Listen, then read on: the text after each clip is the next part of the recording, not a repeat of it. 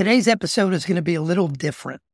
In a number of previous episodes, I've talked about how important it is to believe in the positive intent of the other person. I've called it the law of positive intent. I talked about this in an episode on mastering your focus. More recently, I talked about it in an episode about having difficult conversations. So what I thought would be really helpful is to dive deeper on that idea of the law of positive intent. And instead of me talking about it kind of live here, what I'm going to do is play for you a TEDx that I did on this exact subject. Back in January, I did TEDx Gainesville. Very honored to be on that stage. And the name of my talk was The Antidote to Anger. And in that, I talk about the law of positive intent. And I wanted to play it for you because anger is something we all deal with, every day or almost every day. And if we deal with it wrong, whether it's with our team, with our family, if we deal with it wrong, we could hurt our relationships or our personal relationships, our professional relationships, hurt our companies. And, we can't avoid it. We all feel that. So I want to talk to you about something that I've learned over the years that has really, really helped. And pay attention to a very specific question that I want you to ask yourself. And that happens towards the end of the TED Talk. So here it is. I hope you enjoy it.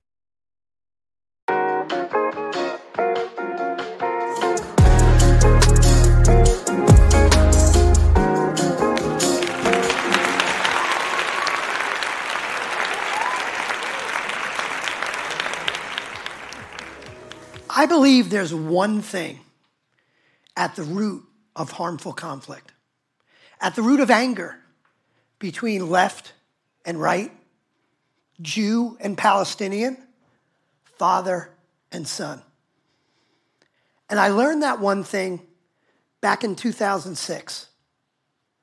On this particular day, I had a call with my business coach, Susan. Susan wanted to know how I did on all those things I committed to do the week before. It was a week from hell with our 12-year-old son. I just couldn't focus. You see, my son has something called Asperger's syndrome. And for those of you that don't know, Asperger's is a high-functioning form of autism. And at that point, we'd had some good weeks, but a whole lot of weeks from hell over the last 10 years. Then Susan asked me what I thought I did to cause the bad week. What I did. I didn't cause his Asperger's. How is this my fault? Susan changed her tact. She just wanted to know how the week from hell started. So here it is. It's about 6:30 in the evening. I had a really tough day. I just wanted to get home, relax, de-stress. I walk in the front door. There's my son playing his video game, not even acknowledging I walked through the door. My wife yells from up in the kitchen, "Richie, it's time to come up for dinner." And I can tell by her tone, that wasn't the first time she asked. I don't need this. I had a tough day. This kid knows every button to push to piss me off. Why can't he just go upstairs for dinner? Why can't he do the simple things? Just getting him to brush his teeth and take a shower is a nightmare. He can't focus in school. He has no friends. Is he ever going to get through high school? How's he going to get into college? Is he ever going to get married and have a normal life? And with all this swirling in my head, I explode on this poor kid. "Richie, you get upstairs for dinner right now. I just have to finish this level on my game." We're screaming and yelling. And I walked over to the wall and I pulled the plug. Yeah, big mistake. We finally go upstairs for dinner. He's looking for every reason to prove I'm the worst father in the world. And I'm looking for every reason to prove he's the worst son in the world. We have a horrible dinner, angry at each other, a horrible evening, and a week from hell. Then Susan asked me if I'd ever have a week that started off in a similar way, but ended very differently. That was easy. Just 2 weeks before, I had a great day. I couldn't wait to get home and share it with my family. I walk in the front door. There's Richie playing his video game. My wife yells from up in the kitchen, "Richie, it's time to come up for dinner." And I look down at my son, who's got these problems I don't really understand. Sometimes the world is so overwhelming to him that his only escape is to hyperfocus on a video game. I have no idea of the problems he's going through. I have no idea what it's like to be him. So I looked down at him. I said, "Hey, buddy, you finish that level on your game. I want to see you upstairs in 10 minutes, okay?" "Sure, Dad." Now, did he come upstairs in 10 minutes? What do you think? It was 15 or 20. But he came upstairs. We had a beautiful dinner. We had a great evening. We had an amazing week. And then Susan asked me the obvious killer question. What was the difference between my good week and my week from hell? And in that moment, I realized how powerful I was, but not in a good way. I look back at the last 10 years of our lives and I thought, how many of those weeks from hell were about me and my emotional state and my attitude? What did I do to my son? What did I do to my family? In that moment, I realized it was up to me. The root of the problem was not my son's behavior. It was the story I was telling myself about his behavior. During the week from hell, I assumed negative intent.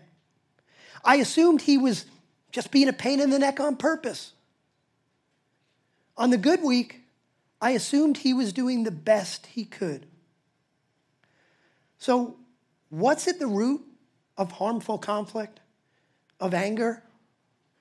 An assumption of negative intent. When we assume negative intent, we get angry and frustrated. We lash out. We hurt our relationships. We lose our ability to solve the problem. We assume that maniac who cut us off on the highway was just laughing, knowing they were doing something dangerous and life-threatening, but doing it anyway. We assume our son is pissing us off on purpose. We assume negative intent. Well, the lesson I learned back on that day in 2006, I call the law of positive intent. The law of positive intent simply says, everyone is doing the best they can with the resources they have.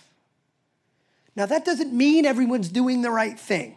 This isn't some world is wonderful, optimistic philosophy. It doesn't say everybody's doing the right thing, but it says everyone's trying to do the best they can. They may not have the resources you have. They may not have the information you have. Or maybe they know something you don't. Maybe that maniac who cut you off was rushing to the hospital bed of a loved one in need. Maybe your son was just trying to escape the noise and the overwhelm. Now, I don't know about you, but I've never actually met anyone who was truly up to no good. I never met anyone who woke up in the morning and said, what could I screw up today? Now, I know some of you are calling BS on that. Fine. Maybe you've met someone like that. But let me ask you this. How often has assuming negative intent actually helped you solve a problem? When we assume negative intent, we get frustrated. We close ourselves off to creative answers. When we assume positive intent, it opens us up to other ways to look at the problem. We can actually solve the problem. So whether you believe the person has positive intent or not, it's still a more empowering strategy than believing they're evil people. Now, I know this isn't easy to do. And it's not easy to do because most of us have a bias that's called fundamental attribution error. Fundamental attribution error says when someone else behaves in a negative way, that's a character trait. But when we behave in a negative way, it's outside circumstances. So if for a morning meeting, you're working with someone who yells and interrupts in a meeting, it's because they're a rude person.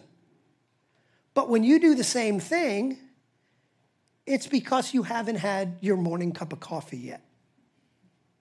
So fundamental attribution error actually hijacks our ability to assume positive intent if we're not proactive. So let's be proactive. How do we do that? We simply decide what to focus on.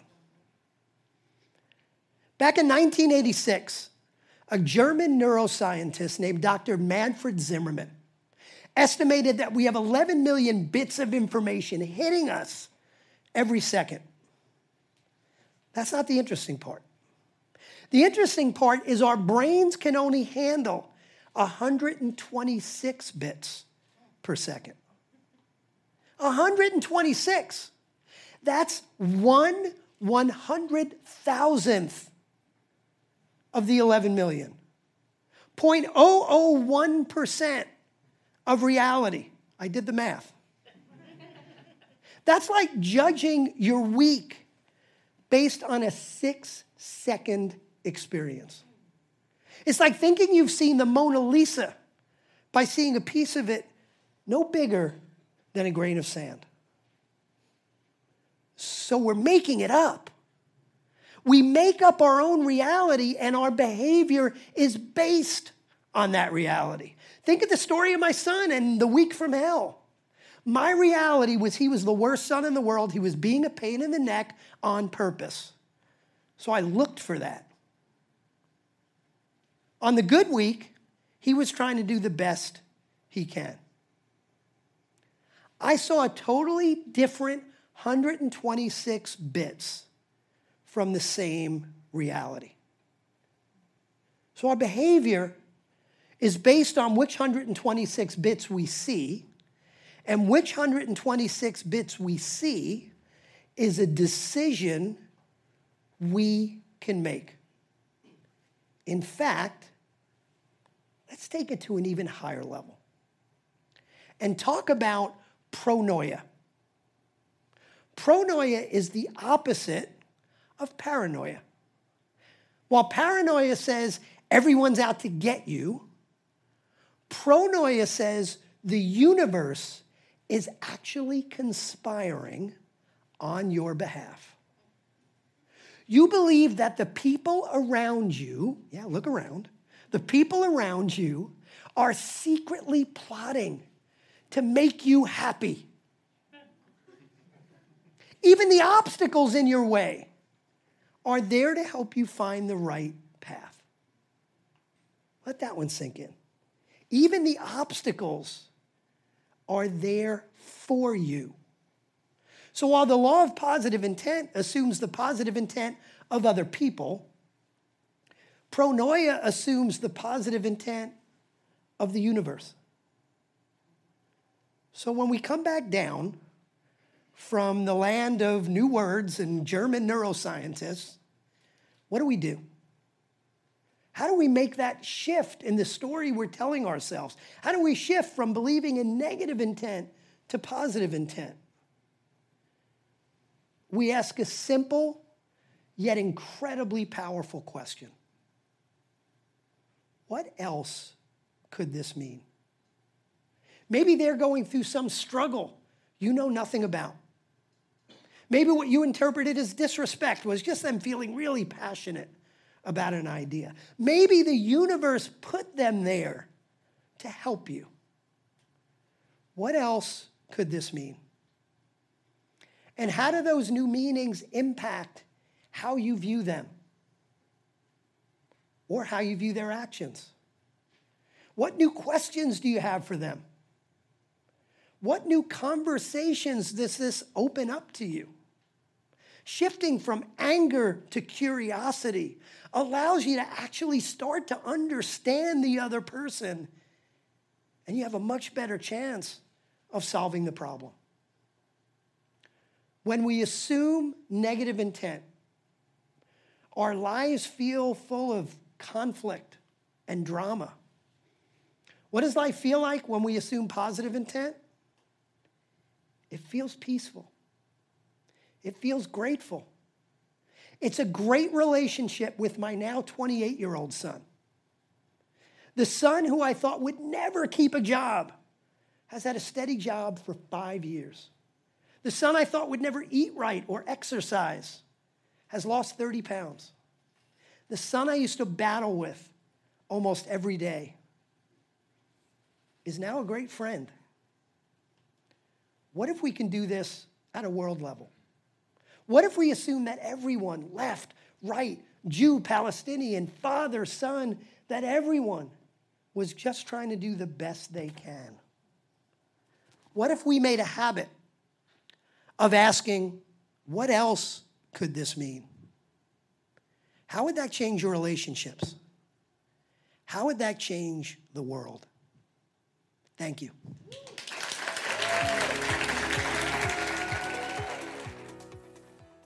Hey, welcome back. I hope you enjoyed my little TEDx. And what's really important there, hopefully you've taken the message that the idea of the law of positive intent and asking, what else could this mean? That's not something you learn once. That's not something I learned a long time ago, and now I've got it. And I never get angry at anyone, and I never assume negative intent. I assume negative intent all the damn time. But that lesson of the law of positive intent allows me to stop and step back and reevaluate and better handle this situation. So anyway, I hope you took the lesson from that. If you watched the video, I hope you also enjoyed the very end where my microphone fell off and I very expertly caught it without missing a beat. And, if you do want to watch it on video, you want to share it with anybody you know that can get more value from it, then just do a search on Mike Goldman TEDx if you want to share kind of the YouTube version of that. Or, of course, ask people to come watch it or listen to it on this podcast. And remember, someone does something you don't agree with, you don't like, pisses you off. You're telling yourself a story in your head. Remember to ask, what else could this mean?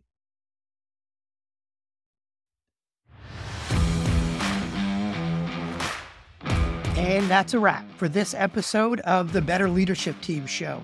If you enjoyed what you heard, I would be ever so grateful if you could rate the show and leave a glowing review on Apple Podcasts, Spotify, or wherever you listen to your favorite podcasts. And don't forget to connect with us on mike-goldman.com/blog, where you could subscribe to my blog, or at Mike Goldman Coach on both Instagram and YouTube. Sharing is caring, so be sure to spread the word to anyone you think might enjoy the show. And remember, if you want to build a great business, you've got to have a great leadership team.